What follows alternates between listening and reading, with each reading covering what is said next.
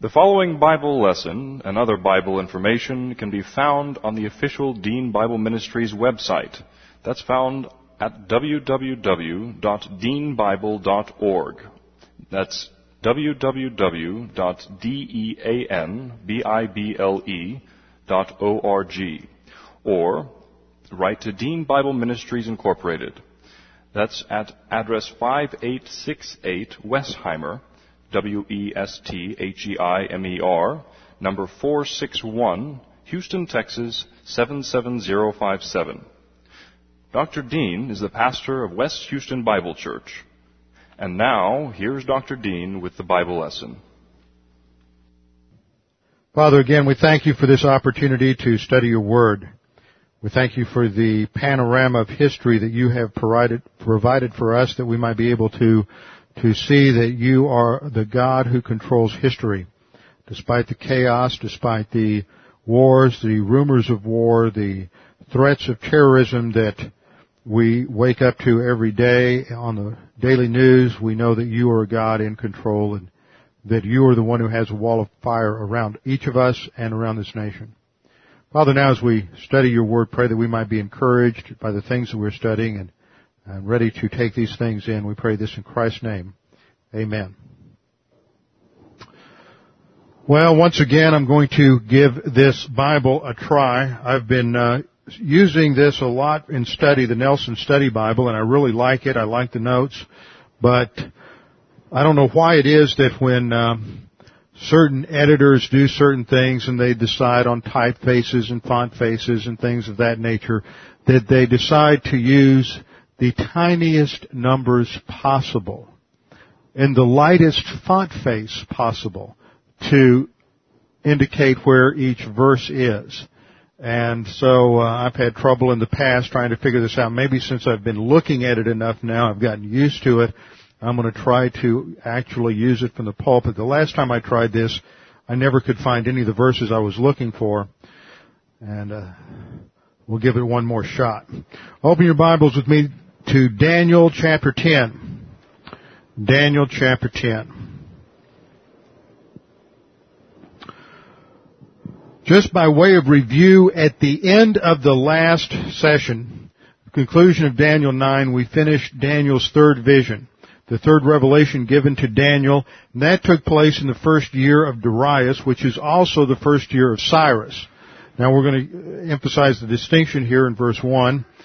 And we looked at the outline of this great panorama of history. Now the reason we're going back to this is that Daniel is given this vision in about 538 BC.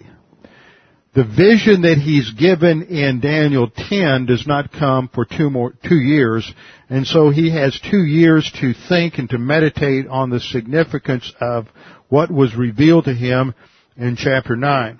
There we saw that God gave a timetable, a clock, for the history of Israel, and that clock was to start with a decree to restore the city, to restore it in terms of plaza and moat, which refers to both its economic as well as military defensive structure, and that from the date of that decree, which would start the time clock, from the date of that decree to the coming of Messiah the Prince, 69 weeks would go by, and we studied that, and we saw that that was equivalent to 173,880 days, and that when you work out that time clock, it began on March 5th, 444 BC, which is a date that's fairly certain. There's always a little caveat here that if our understanding of the calendar system is off, then that throws everything off. But at this stage, I think there's a fair degree of certainty that Artaxerxes' decree was on the 5th of March, 444 BC.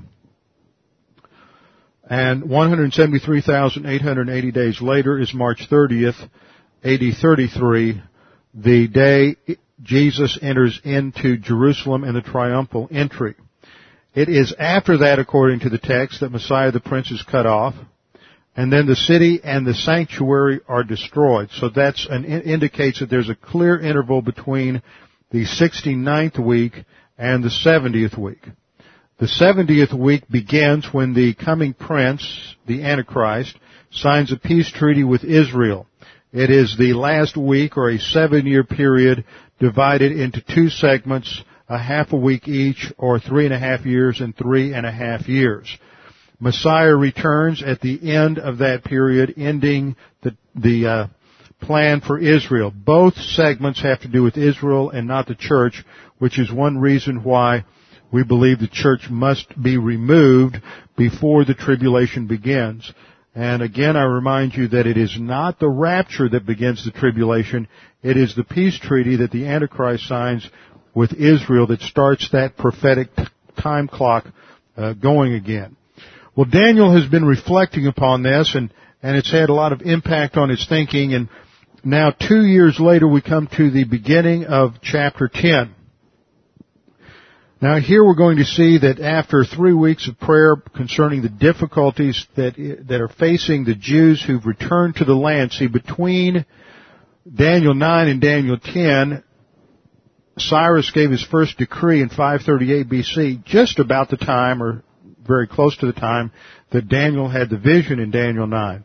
Cyrus gave a decree for the first people to return to the land, and they've gone back, but they're having problems. They're running into opposition from some of the inhabitants of the land. They're not getting enough military support, economic support, and so they're having numerous problems establishing themselves back in the land. And as Daniel gets reports on that, he's extremely concerned and discouraged, and he's trying to relate what he has heard from God, because if you were Daniel, put yourself in Daniel's place. He's been told that there's a decree from the coming of this decree until Messiah, there's going to be 69 years. And now there's this decree from Cyrus for people to go back to the land. It would be easy for Daniel to assume that that's the right decree. He would not know. There's no indication that he was given additional revelation identifying which decree it was until we come to Daniel 10:1. So there's a level of uncertainty in Daniel's understanding of how all these factors come together.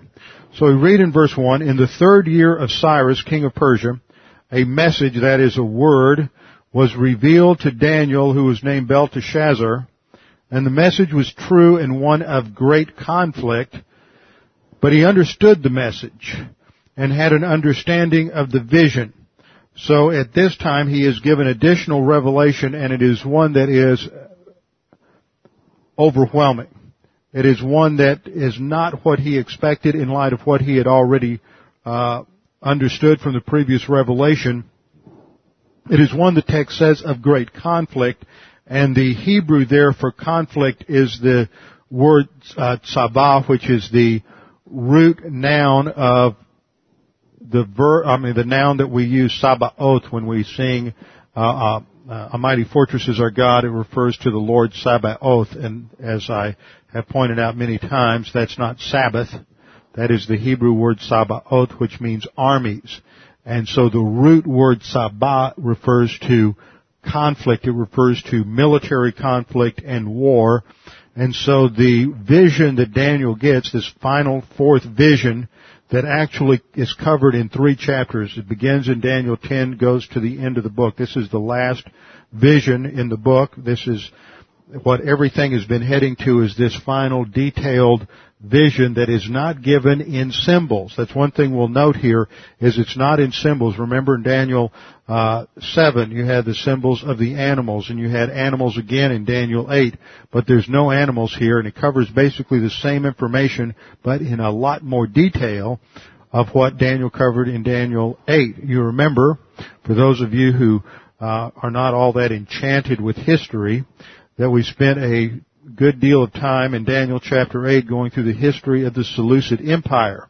One of the reasons we did that is because I knew that when we got to Daniel 10, 11, and 12, the Holy Spirit goes into enormous detail about what will happen during the time period of the Seleucid Empire. So it's a matter of inculcation, or repetition and inculcation, for you to get that initial overview of the history of the Seleucid Empire, and then to be able to come back and look at it a second time in Daniel 10 and 11 and 12, because that becomes a type of the tribulation, as Antiochus Epiphanes is a type of the Antichrist. So in Daniel 10, 11, and 12, we see that there is one unit here. This one unit is the climax of the book of Daniel. Now you might think the way Daniel is normally taught by a lot of people that the vision at the end of Daniel 9 is the climax because it's such a pivotal prophecy and so important. But the climax of the book is God is revealing it to Daniel in relationship to His plan for Israel. The climax is contained in these last 3 chapters. It is a report from heaven on exactly what will take place in Israel's future. And it is not a pleasant look. It is as verse 1 indicates, it's a message of tremendous warfare. And so as Daniel sees this, rather than anticipating the coming of Messiah, anticipating a rebirth perhaps of the glories of the kingdom of Israel as it was under Josiah or even further back under David and Solomon, Daniel is faced with a vision that indicates that their future is going to be one of horrible suffering, of warfare, of violence throughout the land, and it leaves him overwhelmed. We read in this verse that the message is true, it's one of great conflict, and he understood the message and had understanding of the vision. Now the word translated understood in the Hebrew is the word being in the Hebrew. And being, I always remember this from studying Hebrew, you have to learn use all kinds of mnemonic devices to remember things. Being means between. It has to do with discernment and making a decision between 2 options. So it's not simply understanding, it has to do with discerning issues and being able to apply doctrine in the process of decision making. So this goes far beyond an academic comprehension of the message. It indicates that Daniel is able to apply the message or apply the meaning of the message to his philosophy of history. As we get into this section, or into chapter 10 through 12, there's 2 things that are important here. First, they give us as believers a framework for understanding history. So one of the problems that we often face when we go to modern history classes is we're just faced with a plethora of detail. And nothing seems to orient or bring those details together. Nothing seems to tie all of the detail together because very rarely do our history teachers have a coherent philosophy of history. And if they do, it's usually on the order of some sort of Marxist or Hegelian type of view of history or Darwinian. It's just a matter of time and chance as one thing happens after another. And as Henry Ford once commented, history is just one damn thing after another. Now that's a view a lot of people have of history. But history is God's story. It is the outworking of God's plan and purposes for mankind. And as we look at this chapter, we can get an understanding and a framework so that when we look at history, we can put those pieces together and they're not just random events and facts hanging out there unassociated with anything else, but they have meaning and value because they're in God's plan. Second thing that we're going to see more of next time than this time, and that is the role of angels. I think more than any other book in the Old Testament, Daniel tells us about angels. There's a tremendous amount of angelology here, and Daniel chapter 10, starting in verse 10, indicates some information about the fact that there are demons as well as elect angels associated with the leadership of most national entities and empires.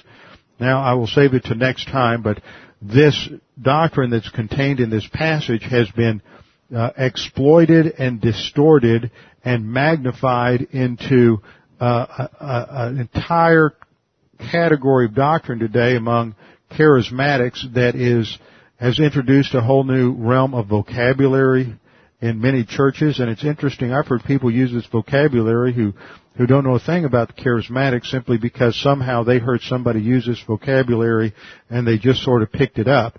And it's amazing that the greatest lies in history are lies that are built on 90% truth and not lies that are built on 90% error. And so the distortion of this passage has led to some tremendous heresy in the realm of angelology and demonology in contemporary times. So we'll get into that next time. Now the purpose for this vision is given in verse 14. Now I have come to give you an understanding of what will happen to your people in the latter days, for the vision pertains to the days yet future. By the time we get down to verse 14, there is a second personage who shows up on the scene, and this is an angel. And this angel, probably Gabriel, this angel's unnamed, but it has been Gabriel throughout this book that has been revealing and interpreting the visions for Daniel. So this is probably Gabriel speaking here. And there are three things we see in this verse. First of all, the prophecy in chapters 10 through 12 applies specifically and directly to the Jews, Daniel's people. They are for your people. So this does not apply to the church, does not apply directly to the church age, but it again will be an indication that God has a plan and purpose for Israel. That has an application today in that we must recognize that the return of Jews to the land today, while they're not saved, it's not a regenerate nation, it's not a nation that is concerned about spiritual things. It is nevertheless, as we saw last time, part of God's plan and purpose is to restore Israel as an unregenerate nation before the tribulation can begin. And so any thinking that is anti-Israel is also anti-Semitic, and there's no place for anti-Semitism or anti-Israel thought among Bible-believing Christians. This is one of the problems that historically with what is known as replacement theology. Now, replacement theology is not the same as covenant theology. We've gone through replacement theology here in the past, and it is all of the theological systems except for dispensationalism. All of the theological systems that think that the church replaced Israel in God's plan. So that's Roman Catholicism, Lutheranism, Wesleyanism, Methodism, Episcopal Church, congregational churches, many Baptist churches have forms of replacement theology. Only people who are consistently dispensational reject replacement theology. So that means that in a system of replacement theology where the church replaces Israel, these folks no longer see a spiritual significance to Israel. Israel is no longer the apple of God's eye. Israel is no longer in that privileged position of blessing, or will no longer return to that spiritual place or that special place of blessing. And so they really don't have a basis theologically for rejecting anti-Semitism. In fact, historically, replacement theology has always, rightly or wrongly, been sort of a seedbed for anti-Semitism. One of the greatest anti-Semitic institutions in the history of mankind is the Roman Catholic Church. And that is because of they have completely bought into replacement theology. So we have to be very attuned to that and recognize that as evangelical believers who hold to dispensationalism and a distinction between Israel and the church, that we believe there is a future, God does have a future plan for Israel, and we are to be supportive of Israel. That does not mean that we necessarily agree with every political decision, every military decision that Israel makes. That's not what it means to be pro-Israel. But it does mean that we recognize that the ultimate goal of the Arab terrorists, the ultimate goal of the Arab nations is to destroy Israel. They've stated that time and time again in their own language. If we had reporters with integrity, they would be broadcasting that on the evening news. But since we have few reporters in the media with any kind of integrity, it never seems to make the news. Verse 1, we read that the date is somehow significant. We saw in previous studies that in Daniel chapter 7, the first vision took place in the first year of Belshazzar. The second vision in chapter 8 took place in the third year of Belshazzar. Then a number of years went by, about 11 years. And in the first year of Darius, the third vision comes. And now in the third year of Cyrus. Now the third year of Cyrus is the same as the third year of Darius. Darius is the Median nephew of Cyrus, who was set to rule over Babylon. It was Darius who was in charge of the old Babylonian Empire, and he was the one responsible for sending Daniel to the lion's den. But one theory is that between chapter 9, between 538 BC and 536 BC, Darius died. Another view is that the reason Daniel is emphasizing Cyrus here rather than Darius is not that Darius is no longer ruling over the old Babylonian Empire under Cyrus, but that Cyrus is the one who was named by Isaiah as God's anointed, who would be used by God to bring the Jews back from captivity, back to their land. And so by saying in the third year of Cyrus, king of Persia, Daniel is emphasizing this connection, that this is the Cyrus. He's reminding his Jewish readers that this is the Cyrus of whom God had spoken that would send the Jews back to the land.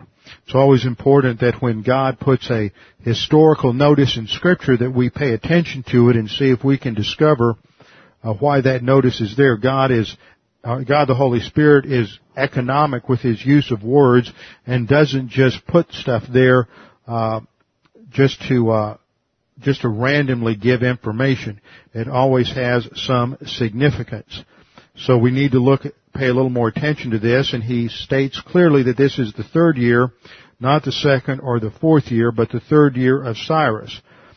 This means that perhaps we should look at other passages of Scripture following the time-honored principle of comparing Scripture with Scripture and correlate Daniel 10:1 with other passages of Scripture to discover what was going on in that third year of Cyrus, which is 536 BC.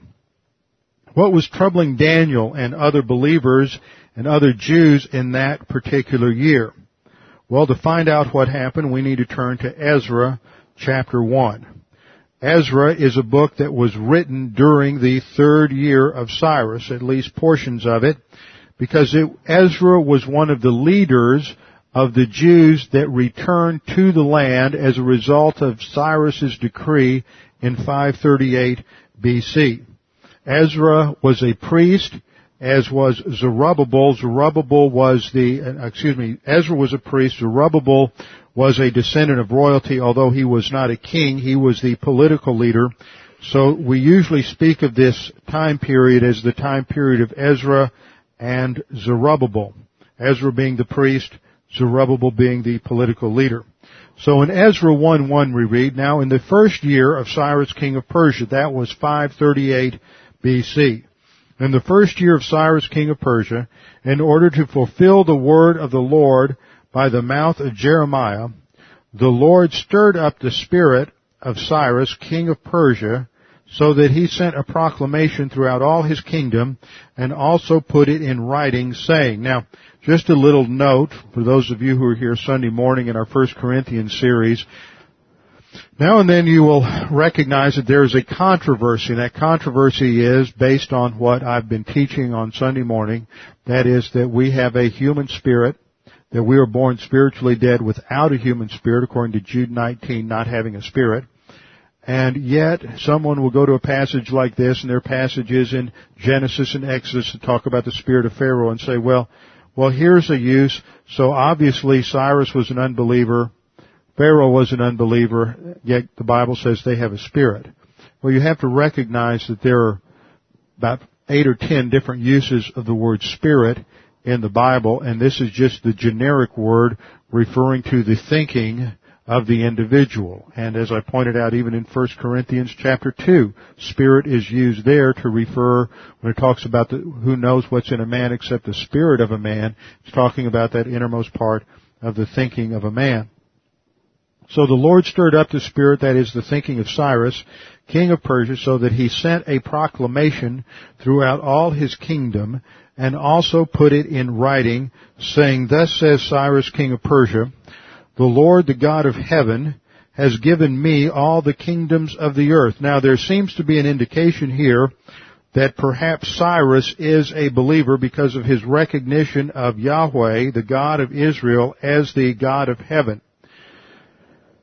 The Lord, the God of heaven, has given me all the kingdoms of the earth, and he has appointed me to build him a house in Jerusalem, which is in Judah. So he recognizes the significance of Isaiah's prophecy that he was to be appointed or anointed by God to send the Jews back to rebuild the temple. So it's very possible based on this verse alone, not the verses in Isaiah, because you don't have to be a believer to be appointed by God. But it's very possible based on this verse alone that Cyrus was a believer, but you can't be dogmatic about that. Verse 3, whoever there is among you of all his people, may his God be with him. Let him go up to Jerusalem, which is in Judah, and rebuild the house of the Lord, the God of Israel. He is the God who is in Jerusalem. The reason you can't be real dogmatic is that his terminology towards the end of the decree is still the terminology of a pagan talking about a regional territorial God. So while he sounds like he might be a believer at the beginning, he doesn't sound like it at the end, so we can't be too certain about his spiritual status. So in Cyrus' first year, which is 538 BC, he issues a decree for the Jews to return to the land of Israel. So in Daniel 10:1, we're talking about the third year of Cyrus, which is 2 years later. The way they counted the years, the first year would be 538, the second year would be 537, the third year would be 536. We're in BC time, so we're going backwards. So it's 536 BC when this takes place, so people would have already been returning to the land. Now, Daniel did not return to the land because at this time Daniel's a bit old. He is in his golden years. He is a senior because he is at least 85 years of age. He might even be as ripe as 90. Remember, the scripture talks about living to a ripe old age. That was not a slang term. So he did, and he maintained most of his mental faculties. If you don't know it, by the time you're 75, 50% of you, no, by the time you're 75, 10% of you will have Alzheimer's. By the time you're 85, 50% of you will have Alzheimer's. The rest of you won't remember because you'll just have regular old senility. Except for Dave back there, he just keeps right on rocket and nothing bothers him. Then we come to Ezra 3, verse 1. Now when the 7th month came and the sons of Israel were in the cities, the people gathered together as one man to Jerusalem. So here we see that the Jews in the land during their first year of regathering to Israel, and they meet to Jerusalem in order to be challenged by the word of God from Ezra. In verse 8 of that chapter we read, now in the 2nd year of their coming to the house of God at Jerusalem, in the 2nd month, Zerubbabel, the son of Shealtiel, and Jeshua, the son of Jozadak, and the rest of their brothers, the priests and the Levites, all who came from the captivity to Jerusalem, began the work and appointed the Levites from 20 years and older to oversee the work of the house of the Lord. Notice they're building the temple, not the plaza and moat that Daniel talked about in the prophecy in Daniel 9. So in the 2nd year, they're back in the land, pioneers recolonizing the land that God had given them, but Nehemiah points out that they still had problems with sort of an early proto-Palestinian people. They aren't related to the Palestinians by any means, but whenever the Jews go back to the land, whoever happens to be living there really puts up a fuss and puts up a lot of terrorizing activity in order to prevent them from returning. Then in chapter 4, there are even more events recorded about the problems that those returning to the land had. In chapter 4, verse 1, we read, now when the enemies of Judah and Benjamin heard that the people of the exile were building a temple to the Lord God of Israel, notice the similarity with today. See, nobody who's in the land that's not Jewish wants a temple there. The ancient inhabitants who were resettled there by the Assyrians and the Chaldeans didn't want it. And the modern Arabs that lived there, who are called Palestinians by a misnomer, don't want it, because ultimately what energizes their opposition is Satan. Satan does not want the presence of God in Israel. He didn't want it then because he was thwarting the plan of God, and he doesn't want it now because he doesn't want the tribulation to begin. So he is preventing these things, trying to hold off and stop God's plan. But the message we see in all of this is that God controls history and Satan can't stop it. In verse 2 we read that they, that is, these who oppose the Jews, approached Zerubbabel and the heads of the fathers' households and said to them, let us build with you, for we, like you, seek your God. See, their attempt is to work alongside in order to sabotage, in order to keep them from being able to complete the temple. Now, if you don't know it, where does the word sabotage come from? Sabotage comes from a Dutch word, sabot, which has to do with a shoe, because back around the end of the 19th century, a bunch of shoe workers went on strike and they took their shoes off, or factory workers went on strike, took their shoes off and threw them into the industrial works to stop the machines. So they were called saboteurs. That's where that word comes. Just a little extra insight, trivia, something you can show off with over the weekend or something. So these early saboteurs want to infiltrate the ranks and in order to stop the construction of the temple. So they ask, let us build with you, for we, like you, seek your God. And they're so sanctimonious. Notice the enemies of God always want to use God's name in order to justify their cause. And we have been sacrificing to him since the days of Esarhaddon, king of Assyria, who brought us up here. But Zerubbabel and Jeshua and the rest of the heads of the fathers' households of Israel said to them, you have nothing in common with us in building a house to our God. But we ourselves will together build to the Lord God of Israel as King Cyrus, the king of Persia, has commanded us. So even in the Old Testament we see this doctrine of religious exclusivism, that Israel is held exclusively to God, and there's really only one way to worship God, and that's according to the way He has described it in His Word. But these saboteurs, these opposers, file various lawsuits with Cyrus back in Babylon in order to prevent the rebuilding of the city, according to the rest of the chapter down through verse 21. So that by the third year of Cyrus, the entire Jewish rebuilding and restoration movement has been brought to a standstill.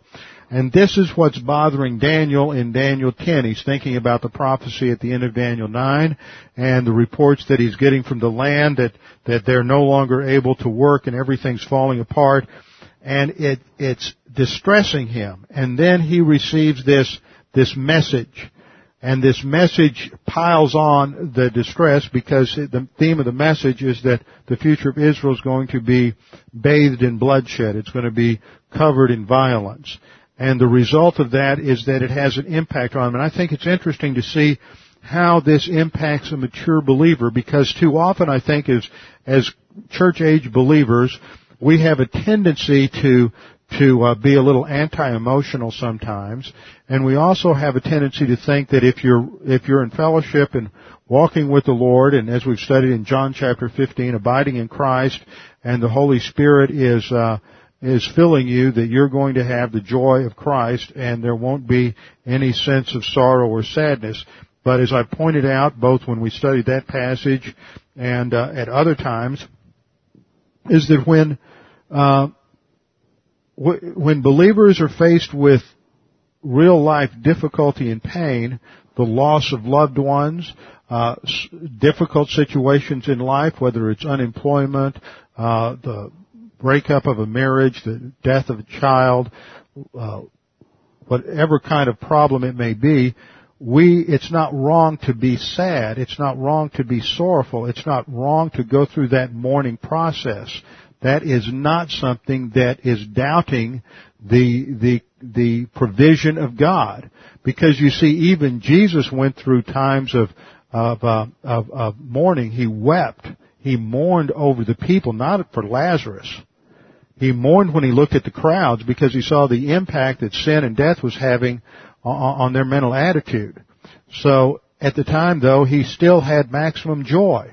See, we want to juxtapose mourning and grief and legitimate sadness with joy. And what Scripture presents is the fact that you can have both at the same time. You can have stability and joy at the same time, have legitimate sorrow and sadness over circumstances and situations in life. We don't have to act like we're untouched by what's going on around us. That's part of what it means to be compassionate. Daniel is mourning for 3 weeks. He is so overwhelmed by what he sees that he's devastated. He's not despairing. He's not depressed. He's mourning, though, because he sees the horrors that the nation is going to have to go through in the future, and it has an emotional impact on him. It's not wrong to have an emotional impact. What's wrong is to let that emotion dictate wrong behavior and wrong mental attitude and give in to mental attitude sins such as anger and bitterness, resentment, hostility, things of that nature. So Daniel is mourning, and this mourning takes a particular form because he is going to turn to God in that mourning, which is what should take place when we go through those times. It should drive us to dependence upon God. And he is going to turn to God and seek for God's provision. And so for 3 weeks he goes through this mourning process for 21 days. Now this is an important time in the feast day in the feast calendar of Israel. If we put together the passage, we'll discover that this 21-day period covers the first month of the feast calendar and goes to the 24th day. Now remember, it is the 14th day of the first month. This is down in verse 4. It is the 14th day of the first month that is Passover. The day after Passover, the Feast of Unleavened Bread begins, and that lasts for a week. So that goes from the 15th to the 22nd. And then 2 days later, Daniel ends his fast. So he is going to express his mourning by fasting. Now he fasts, he says in verse 3, I did not eat any tasty food, and by that he's really listing 3 things here. The punctuation is poor in the English. What it says in the Hebrew is, first of all, he did not eat any of the prime gourmet delicacies that were available to him because of his high position in the Persian court. So he says, I didn't eat any of the wonderful food that was available to me. And not only that, I didn't eat any common food. I didn't eat any just bare necessities. I not only didn't eat any of the great food available to me, I didn't eat any food at all. I didn't eat any meat, and I didn't drink any wine. And the entire structure here is to exclude any kind of eating, that for this 21-day period he is on a fast. And he says, nor did I use any ointment at all. And this is an emphatic construction in the Hebrew to emphasize the fact that he didn't use any ointment. Now, the reason you would use ointment in the ancient world is just for daily cosmetics. It would be comparable to the fact that he's saying, look, I didn't take a shower, I didn't put on any deodorant or aftershave, I didn't comb my hair. I was distraught. He's indicating the fact that he is focused on something, and the details of life in terms of food and in terms of the daily structure of taking care of himself are just irrelevant to him. He's focusing on one thing, and that's studying doctrine and praying. And that was the purpose of fasting, not to impress God. Remember when Jesus told the Pharisees, see, they took stuff like this religion takes stuff like this out of context. Religion looks at this and says, oh, if I want to have a word from God, then I need to pray, and I need to not get a haircut, and I need to not take a bath or put on deodorant. And if you show up at church like that, we'll run you out, let me tell you. But what he's talking about what they're talking about here is the fact that he's so focused on God, the details of life are not important, and what we'll see is that he left town. He doesn't do this in the context of his normal social life. He leaves town, so he's mostly off by himself. Now, the Pharisees and Sadducees really distorted this so that by Jesus' time, they think this is a sign of super spirituality. And you run into people every now and then today who think so. And they'll go without food, and they'll go without bathing, and as some kind of a sign of super spirituality. But the Pharisees did, and Jesus said, when you're fasting, still anoint yourself, so that nobody knows. Remember, if you're doing any of these things, it's between you and God. It should not be done in a way to impress other people. And that's how religion had distorted this by the time of the first Advent. So religion always looks on the superficial and tries to and distorts this so that it becomes some kind of system for impressing God and impressing other people with our own spirituality. So Daniel says he didn't eat any food, any of the good food that was available to him, any meat, any wine. He didn't eat anything. Not only that, he didn't take a shower, didn't take a bath, didn't anoint his hair with oil. He didn't do anything like that for 3 weeks. And then in verse 4 he says, on the 24th day of the first month, that is 2 days after the end of the feast of unleavened bread, while I was by the bank of the great river that is the Tigris. In the Hebrew it's Hikkel, which is the Hebrew name for the Tigris River, which is a good distance from Babylon. So obviously he's not at home. That's why I can say he left town. He's not with his normal social surroundings. He's not with other people. He has left town during this time of mourning. He is not going to impose his sorrow, his sadness, his emotional state on other people. That's just good manners. When you're distraught, when you're upset, don't run around telling everybody about it, and don't impose yourself on other people. You probably have a good friend or two that you can share that grief with and spend that time with, but don't just run around emotionally out of control, putting yourself on everybody else. So Daniel left town, and he goes up to the Tigris River, and he says, on the 24th day of the first month, while I was the bank of the great river, that is the Tigris, I lifted up my eyes and looked, and behold, there was a certain man dressed in linen, whose waist was girded with a belt of pure gold of Uphaz.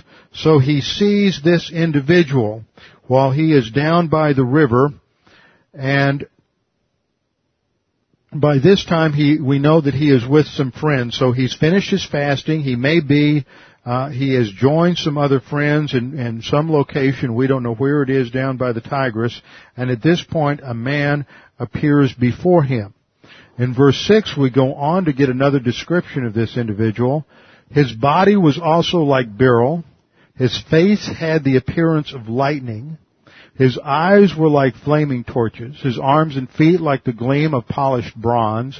And the sound of his words like the sound of a tumult. Now I want you to pay attention to the details of what Daniel sees in his description of this individual, and we'll compare it to another passage for a little surprise. You see, a lot of people look at this, and because up to this point there have been appearances of angels, at this point they want to think, because of the way things move through the passage, that this is Michael or Gabriel.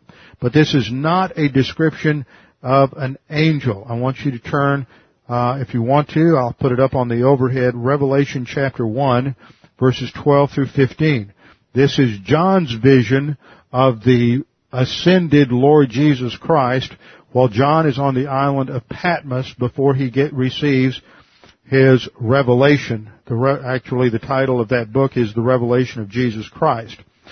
Verse 12 of Revelation 1 we read, Then I being John, I turned to see the voice that spoke with me, and having turned I saw 7 golden lampstands, and in the midst of the 7 lampstands one like the Son of Man, clothed with a garment down to the feet, girded about the chest with a golden band. His head and his hair were white like wool, as white as snow, and his eyes like a flame of fire. His feet were like fine brass, as if refined in a furnace, and his voice as the sound of many waters. Notice the similarity with the man that appears to Daniel along the banks of the Tigris. The same type of clothing, the same appearance in the eyes, the same or similar description of the sound of the voice. So it doesn't take a whole lot to see the parallel between these two visions. So what we have in Daniel chapter 10 is an appearance of the Lord Jesus Christ prior to the virgin incarnation, the virgin conception and the virgin birth, prior to the incarnation of Christ. So in Daniel 10, we have what is called a theophany. A theophany, I'll spell that on the overhead for you, or up on the screen. It is, let me see, I don't have it up on the screen. Theophany, T-H-E-O for theos, for God, and P-H-A-N-Y from phanos, meaning appearance. Phanerao is the verb we've studied in 1 John 3 for manifestation or appearance. So this is an appearance of God. Now in Daniel, throughout the book of Daniel, we've had various revelations and various appearances to Daniel. In Daniel chapter 2, there is special revelation by means of a dream to a Gentile king. Daniel chapter 4, there's a vision given during the daytime to a Gentile king. In Daniel chapter 5, there's a public appearance of an angel's hand at the feast of Belshazzar, the handwriting on the wall. Daniel 7, there is a dream given not to a Gentile king, but to Daniel himself. In Daniel 8, another vision given in the daytime to Daniel. Daniel 9, he has a direct encounter with the angel Gabriel who interprets a dream for him. And now in Daniel 10, we have an encounter with God the Son plus two other angels. So let's close this evening with a review of the doctrine of the theophany. Doctrine of the theophany. Point number 1, a definition. A theophany is a manifestation of the person of Jesus Christ in a pre-incarnate state. All of the appearances of God in the Old Testament are appearances of God the Son, not God the Father. And we'll see the scripture on that in just a minute. But that's a definition of a theophany. A Christophany is the appearance of Christ after His ascension. After His ascension. For example, when Jesus appears to Paul on the Damascus Road, that is a Christophany. The appearance of Christ after His ascension. So a theophany is a manifestation of the person of Christ in a pre-incarnate state, and a Christophany is a manifestation of Christ after the ascension. Point number 2, Jesus Christ is the only visible member of the Trinity. This is clear from Scripture, that Jesus Christ is the only visible member of the Trinity. No other member of the Trinity manifests himself visibly. This is based on two scriptures.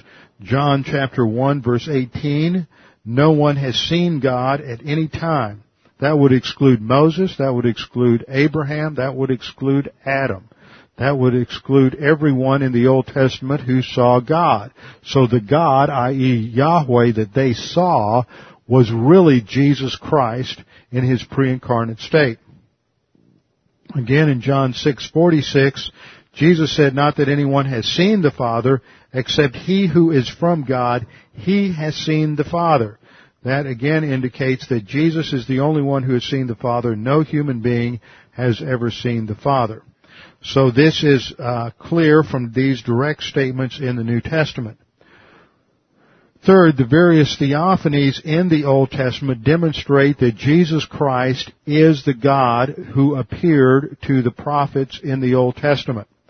For example, as a starting point, we should look at Deuteronomy chapter 6, verse 4. This is a famous passage known as the Shema, S-H-E-M-A, based on the Hebrew cow imperative of the verb shama, meaning to hear, or in the imperative, to listen. Hear, O Israel, is probably best translated, listen up. That's a little Texas slang there. Hear, O Israel, pay attention. Hear, O Israel, the Lord our God, the Lord is one. And in a little better translation, Yahweh, our God. Yahweh Eloheinu, Yahweh our God, Yahweh is one. Now this word one is the Hebrew word echad. Echad. You can spell that in English, E-C-H-A-D. It looks like this in the Hebrew. Echad. Now, echad is not the only word for one in Hebrew. It is the word for one in composite, as opposed to one as opposed to a singular or unitary one. Let me give you an example. When God created man and woman, when they're joined together, they become one flesh. Echad. They're two components, but they're one flesh. When all the 12 tribes of Israel appeared before God on Mount Sinai, they were said to be one nation, echad. And yet there is another Hebrew number for one that indicates a singularity, non-compound one. So the word translated one here does not exclude division in the Godhead. Furthermore, when it is used in this kind of a construction, it has the idea of unity, not the idea of singularity. Just as in the statement that when a man and woman are joined together, they are one flesh, the emphasis is on unity. The emphasis here is, Hear, O Israel, Yahweh our God, Yahweh is a unity. Yahweh is a unity. So it is emphasizing the unity of the triune God, just another glimpse of the fact that the Trinity, while not overtly revealed in the Old Testament, is clearly referenced in the Old Testament. This is further substantiated by the appearance of the angel of the Lord in the Old Testament. You have this one particular individual appear again and again who is described as the angel of the Lord. For example, he appears in Judges chapter 2 verses 1 through 4 and warns the leadership of Israel. Again in Judges 6:11 to 24, he appears to Gideon, and Gideon worships the angel of Yahweh as Yahweh. No other angel accepts worship from man. Every other time a human being tries to worship God, the angels stop him.